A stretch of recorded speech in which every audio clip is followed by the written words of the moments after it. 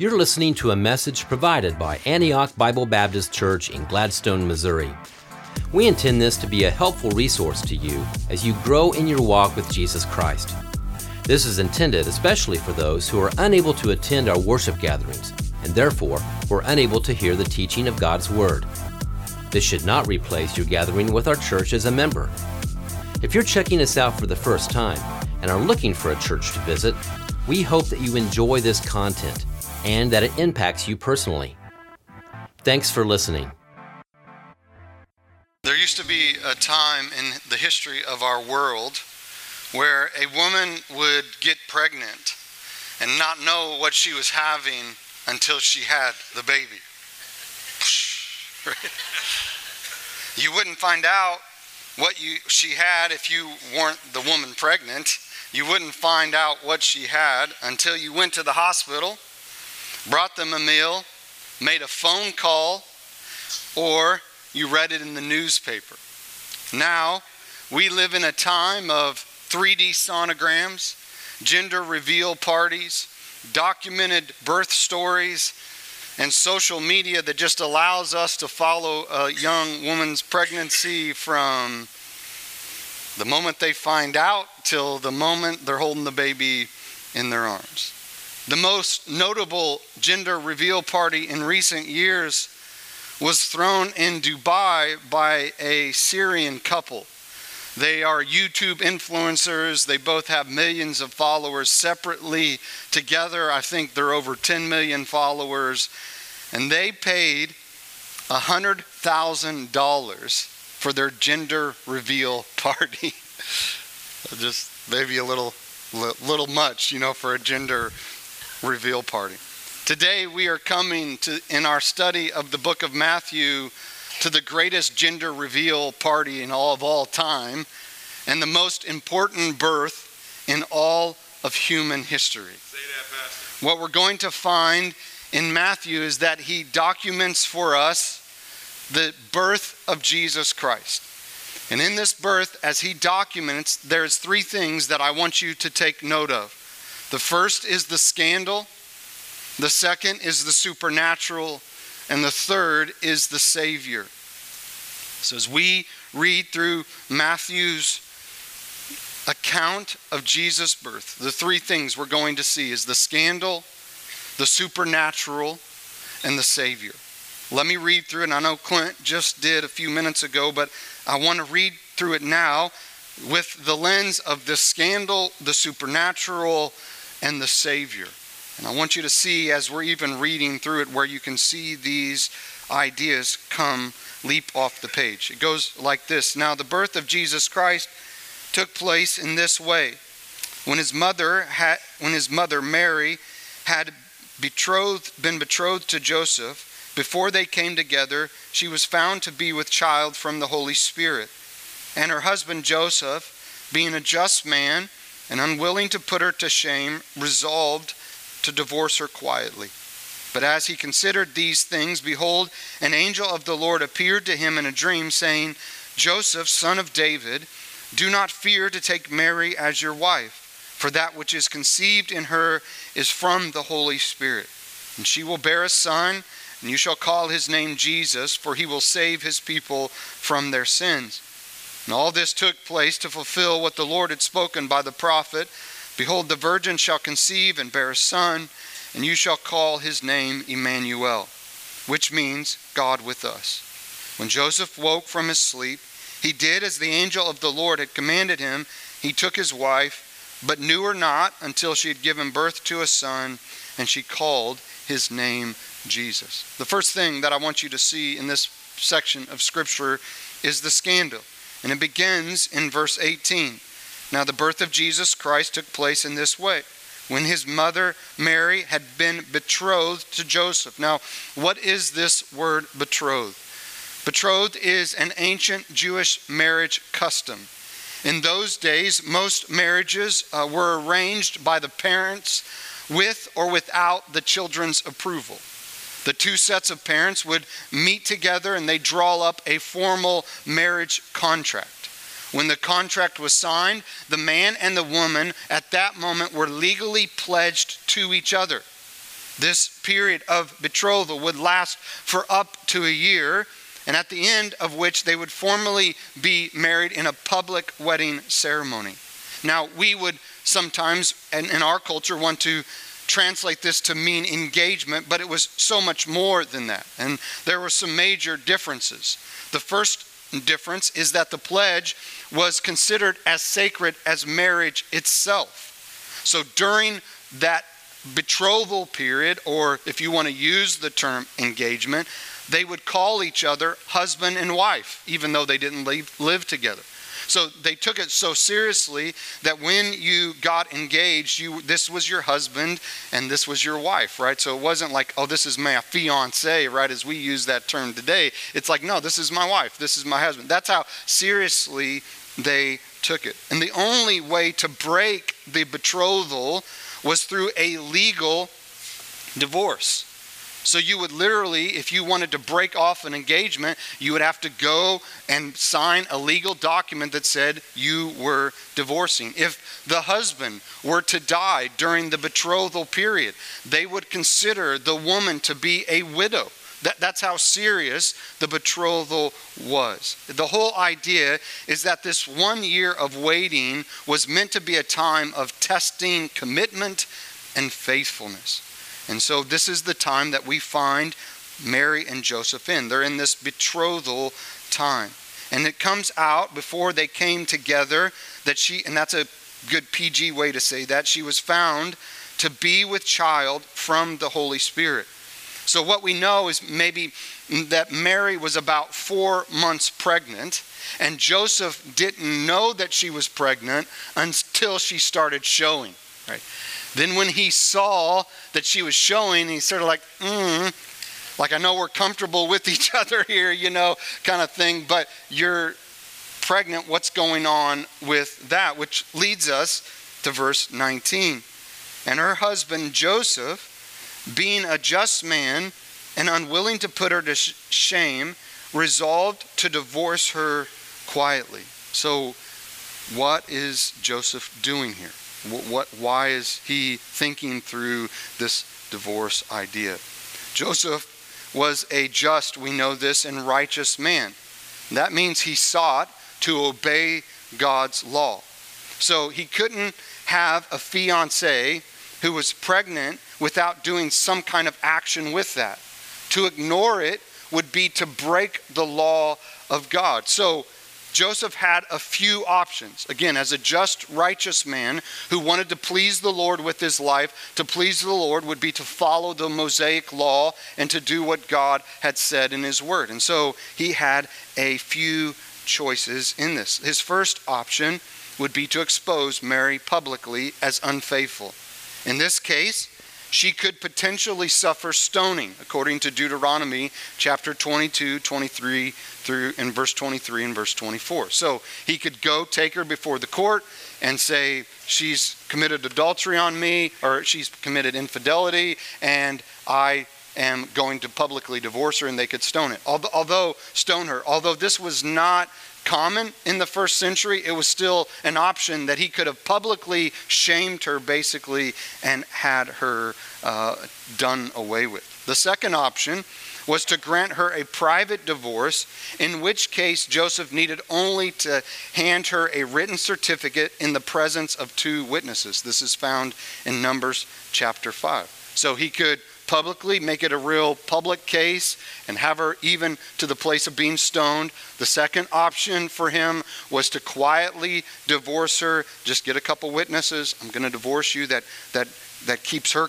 character in a way, although people would eventually find out, but he's trying to protect her. And then the third option would be to remain engaged and not divorce Mary. But in Joseph's mind, this would have been breaking the law of God. And so verse 19 says that he had decided of all those 3 options that the best option for him was number 2. That he was going to divorce her quietly, get a couple of witnesses, and we'll just let it go and it'll be done. This is the scandal of the birth of Jesus. Is that Mary is pregnant before her and Joseph have come together. And so Joseph decides, because I love Jesus, I love God. Not Jesus at that moment. Jesus is in Mary's womb, but I'm going to love God. And I love Mary. And so I want to honor the Lord. So the way I can honor the Lord best is I'll just quietly divorce her, and we'll move on with our lives. Then we come to verse 20. As Joseph considers this, it says, but as he considered these things. So maybe the thought is that Joseph, I'm going to sleep on it, right? I'm going to give it tonight. We'll sleep on it tomorrow.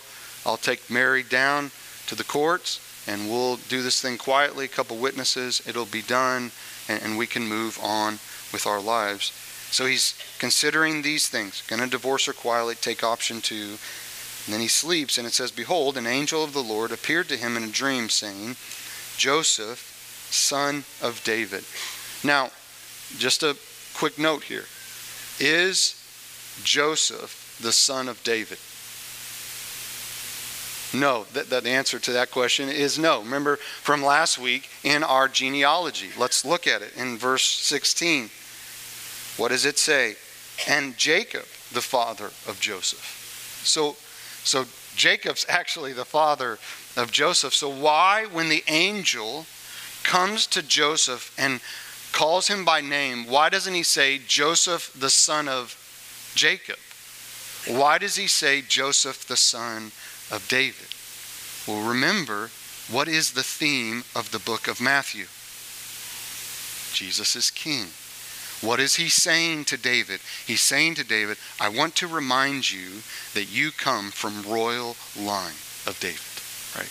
I'm trying to get you to see, and as we know, Matthew is writing this to a Jewish audience who is questioning the messiahship of Jesus, that he is the anointed one, that he is the king. And so again, by even the angel's reference to Joseph, not son of Jacob, Joseph, son of David, he is reminding his audience that Jesus was the fulfillment of the Messiah that was promised in the Old Testament. That he is the fulfillment of 2 Samuel chapter 7 and verse 16. That through his line, the kingdom would be established forever. So again, I told you, almost every chapter, we're going to see this repeatedly, of this idea that Jesus is king. And again, even the angel is going along with this. Joseph, son of David, do not fear to take Mary as your wife, for that which is conceived in her is from the Holy Spirit. So the angel comes and says, listen, I know the third option seems like a bad option, but I want you to take the third option. I want you to stay married to Mary because this is a supernatural birth. Then in verse 24, we find that Joseph follows through with it. When Joseph woke from his sleep, he did as the angel of the Lord commanded him. He took his wife. Verse 25, but he knew her not until she had given birth to a son. So the birth of Jesus, in many ways, was a scandal. That Mary was pregnant before she was officially married, that Joseph would stay married to Mary even though she was pregnant before they were married. Yet God intervenes by appearing to Joseph and affirming his plan through the scandal. I want you to remember that Joseph doesn't know the end of the story. Sometimes it's easy for us to read these kind of things and be like, well, yeah, of course he would do what the angel of the Lord said to do, right? Like, doesn't he know he's the Son of God and he's going to die on the cross for our sins and be buried and rise again? Joseph has no idea about that. He doesn't know the end of the story. In fact, many believe that Joseph died before Jesus was 30 because you never hear, these are the only times we hear about his dad. We don't know really much about the life of Joseph. So many believe that he died before Jesus even began his public ministry. So Joseph is simply trusting and obeying the Lord. It reminds us that we as his people need to trust the plan of God and obey his word even when it doesn't always make sense.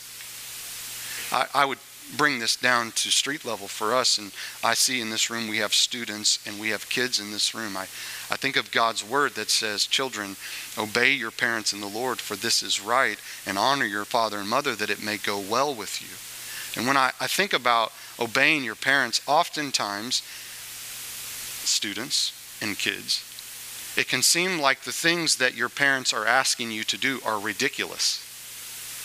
Like, why would my mom and dad have this rule in our home or have this thing that we should do?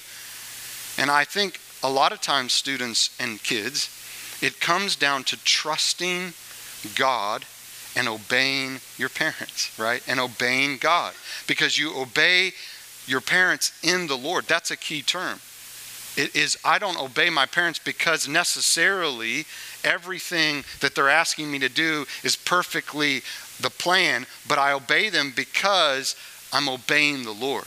You show me a student that doesn't obey his parents, a kid that doesn't obey his parents, and I will show you a student and a kid who doesn't obey the Lord. Say that. And that's what we're seeing manifested in Joseph's life, is that he's trusting that this is God's plan, and he's obeying his word to take Mary to be his wife. And so students and kids, trust that God has given you the parents that you need. And obey the Lord by obeying your parents. Parents, you can pay me later for this thing. But as I was trying to think, how do we practically live this out? I think about my oldest brother, Mark, was a little bit of the rebel of our family. And as you talk to my brother now, and he's in his 50s now, but as you talk to, I love to say that about my brother, but he's in his 50s now, but as you talk to him, he would say he hated the rules my parents had growing up.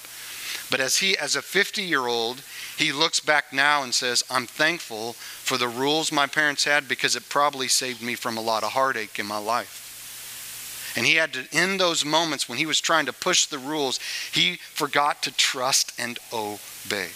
Because God has a plan. And I want to encourage you, students and kids, with that today. So the scandal of Jesus' birth reminds us that we must trust the plan of God and obey his word even when it doesn't make sense. The second thing that we see in this section of Scripture is not only the scandal of his birth, but we see that it was a supernatural birth. I want to remind you of an observation that we made in last week's message from the genealogy of Jesus. If you were here or you watched online, you'll remember it from verse 16. Remember, it says, Jacob, the father of Joseph. And our next thought would be that it would say, and Joseph, the father of Jesus. But instead, the text says in verse 16, and Jacob, the father of Joseph, the husband of Mary, of whom Jesus was born, who is called the Christ. By not saying Joseph was the father of Jesus, Matthew is showing us that Mary is the only biological parent of Jesus. We see this particularly in the phrase of whom. So remember, 40 times you have this phrase, the father of, the father of, the father of. On the 40th time, it goes from being in the active voice to being, or it goes from being in the masculine voice to being in the feminine voice, which is pointing us to Mary. So it goes the father of, to this idea that of whom is the same translation of the father of. And so it's going to the feminine form. And then it says, Jesus was born. This idea of was born is passive in voice, passive in nature, which means that the person is being acted upon, or the person is receiving the action. So he is showing us here that something's different about Mary's and Joseph's and Jesus' birth. That something's going on there that's not natural. That they're receiving something, that Mary is receiving something. What is this that she is receiving? Well, this is where we come to the supernatural birth of Jesus. Look at chapter 1 and verse 18. Now, the birth of Jesus took place in this way. When his mother Mary had been betrothed to Joseph, before they came together, she was found to be with child. How? From the Holy Spirit, right? So Mary was acted upon from the Holy Spirit. look at verse 20. But as he considered these things, behold, an angel of the Lord appeared to Joseph in a dream, saying, Joseph, son of David, do not fear to take Mary as your wife, for that which is conceived in her is what? From the Holy Spirit. So it's really significant that in verse 16 that he goes from saying this all in the masculine, in the active voice, to in verse 16 he goes to the feminine voice and he goes to the passive, because Mary is being acted upon from the Holy Spirit. Matthew is showing his readers that Jesus' birth is a supernatural birth. The Holy Spirit carried out the work of God and placed the seed of God into the womb of Mary. And from this womb would come a baby who was fully God and fully man. Say that. Because it was a supernatural birth. It was from the Holy Spirit. Then look at verse 22. And again, think about the audience that Matthew is writing to. He's writing to an audience that he's in a way giving an apologetic about Jesus' messiahship. And so he's saying, all this took place to fulfill what the Lord had spoken by the prophet. Who's this prophet? It's the prophet Isaiah. And he quotes Isaiah in verse 23. Behold, the virgin shall conceive and bear a son, and they shall call his name Emmanuel, which means God with us. This is the fulfillment of the prophecy of Isaiah the prophet some 700 years earlier. This virgin-born Son of God, Son of man through Mary was prophesied. And they said in Isaiah 7:14 that she would be a virgin. Now, there's some debate, and just to be transparent, there's some debate around this word virgin. That if you do some research on it, you find people are skeptics of the supernatural birth of Christ, the virgin birth of Christ. They'll take this term virgin. They'll take this word and they will interpret it as young woman. So they will say, if you look at verse 23, behold, the young woman shall conceive and bear a son, and they shall call his name Emmanuel. And they'll take you to the Old Testament, and this word can be translated a young woman or a woman of marriageable age. But as you read the Old Testament and you see the references to this word, typically it was used of a young woman of marriageable age who was a virgin. The majority of the time it is used in that way. And so I would tend to lead towards the majority of Scripture and how it is interpreted, that this is a woman of marriageable age who is a virgin. So why is the virgin birth of Jesus Christ such a big deal, right? Why can't we just translate it? Behold, the young woman shall conceive, and it's all good, right? Why does it matter? I would remind you that our statement of faith, section 4 on God the Son, basically Jesus, begins in this way. We believe that the Lord Jesus Christ, the eternal Son of God, was conceived by the Holy Spirit and born of the Virgin Mary, as no other man was ever, nor can be born of woman. That is our first statement in line with what we believe about Jesus. And the verses that we would use to prove that would be Matthew 1:18-23 and Isaiah 7:14. So why in our statement of faith is that the first thing that we want people to know about Jesus is that he was virgin born? Well, let me give you 3 reasons for that. The first reason that we believe the virgin birth is important is because the virgin birth is taught in Scripture. Say that. Right? What is our final authority in life and practice? The Bible, right? So when we think about God, when we think about Jesus, it's not what we can make up. It's what does the Bible have to say? And so the Bible clearly teaches that Jesus was virgin born. How do we know that? Well, we looked at the passage, verse 20. It's from the Holy Spirit. Verse 18, It's from the Holy Spirit. Even in verse 25, Matthew makes a point to say this, but Joseph knew her not until she had given birth to a son.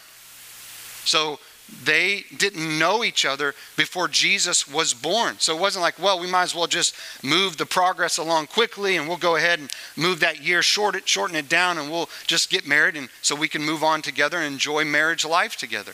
No, Matthew makes note, he didn't even know her until after Jesus was born. Then you go to Luke's account of Jesus' birth, and you have this interaction with Mary where the angel appears to Mary and tells her what's going to go on, and she's taken back by it. In verse 34, Mary says to the angel, "How will this be since I am a virgin?"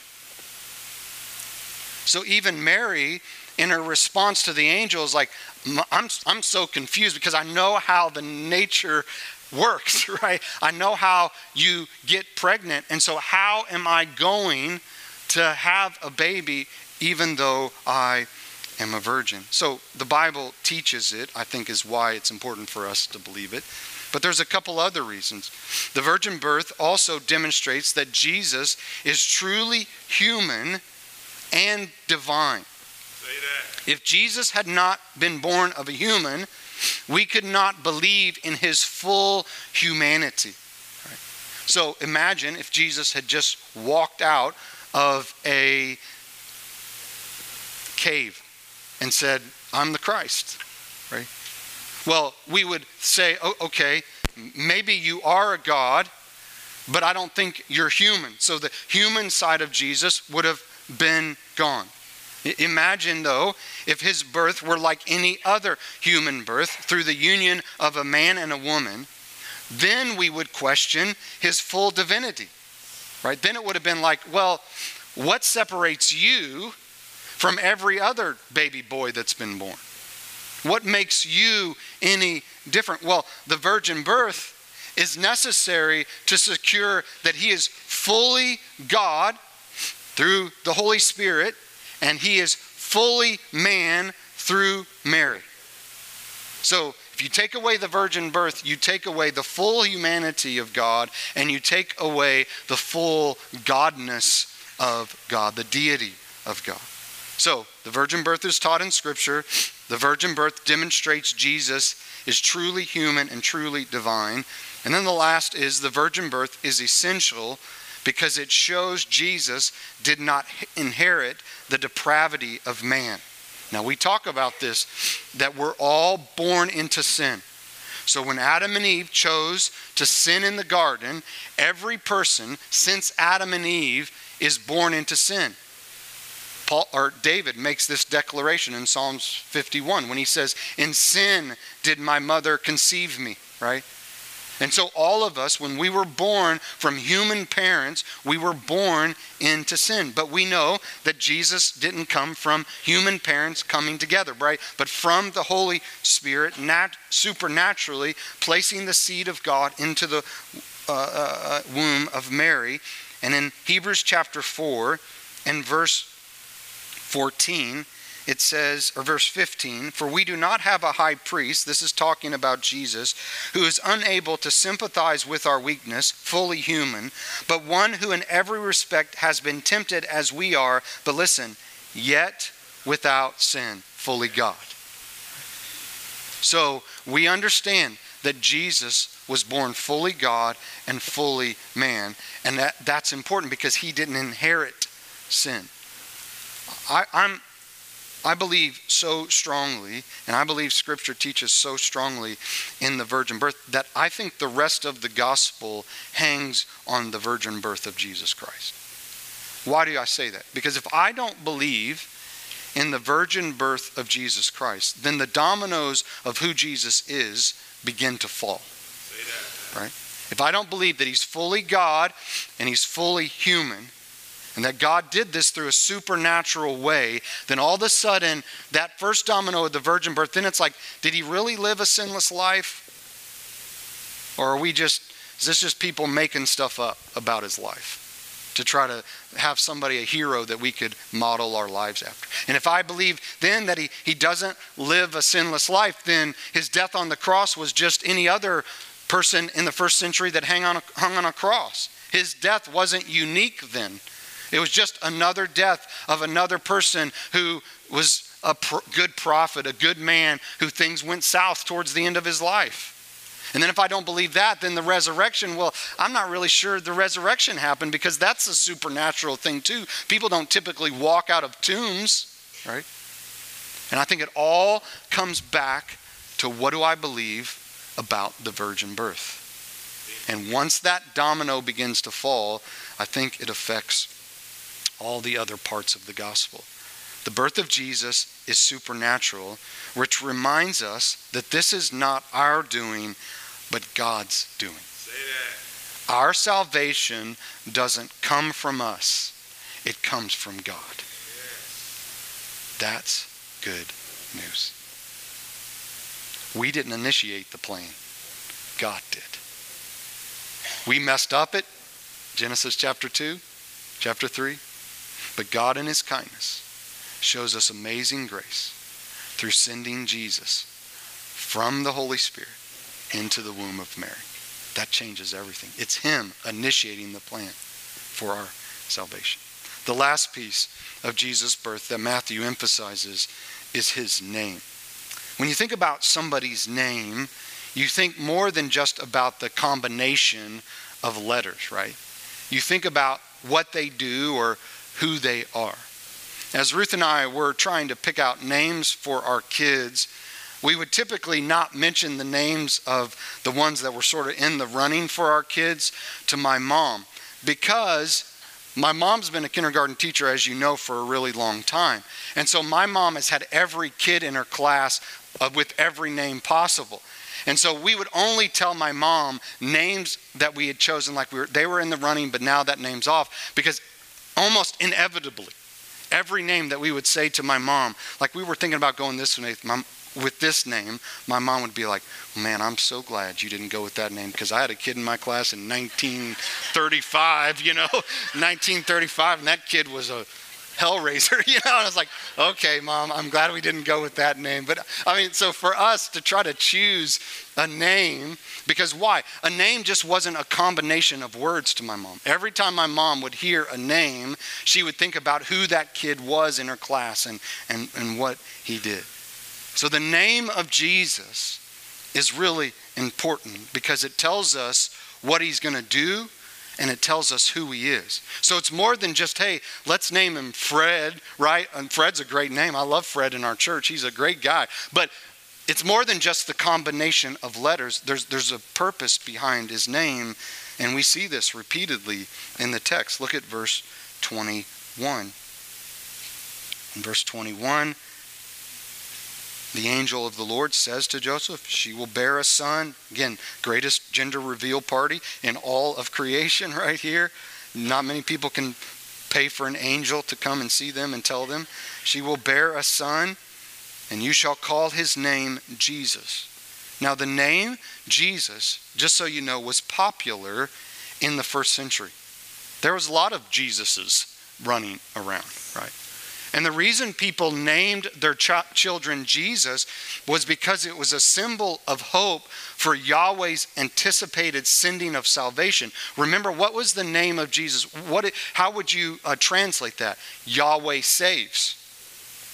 So as these Jewish people looked for the Messiah to come, they would name their children Jesus as a reminder to say, hope's coming, right? Like, he's going to come. But for them, the hope was that he would come and deliver them from Roman oppression. And so it's interesting that Matthew just doesn't say, call him Jesus, right? Because that would have been a good name and a typical name for the first century Jewish person. But he says, call him Jesus. And why? He tells us what his name means. What is Jesus going to do? He will save his people from their sins. So you've been waiting for a Messiah to come, And he says, don't just name him Jesus. Yahweh saves like everybody else. Name him Jesus. Why? Because his name means that he's going to save his people not from Roman oppression, but he's going to save his people from their sins. It reminds me of Psalms 130. Go there with me, Psalms chapter 130. And they would have known this psalm and been thinking about this psalm in light of the Messiah who would come. And in Psalms 130, verses 7 and 8, it says, O Israel, hope in the Lord, hope in Yahweh. For with the Lord there is steadfast love, and with him is plentiful redemption.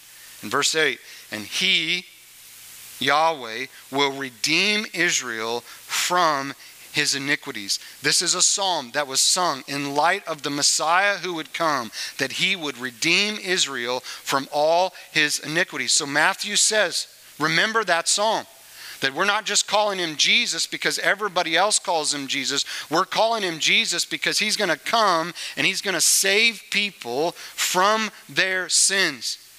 He's going to save you from the thing that separates you and I from God, which is our sins, our iniquities. In verse 23, we get another name of Jesus. The first name reveals what he does.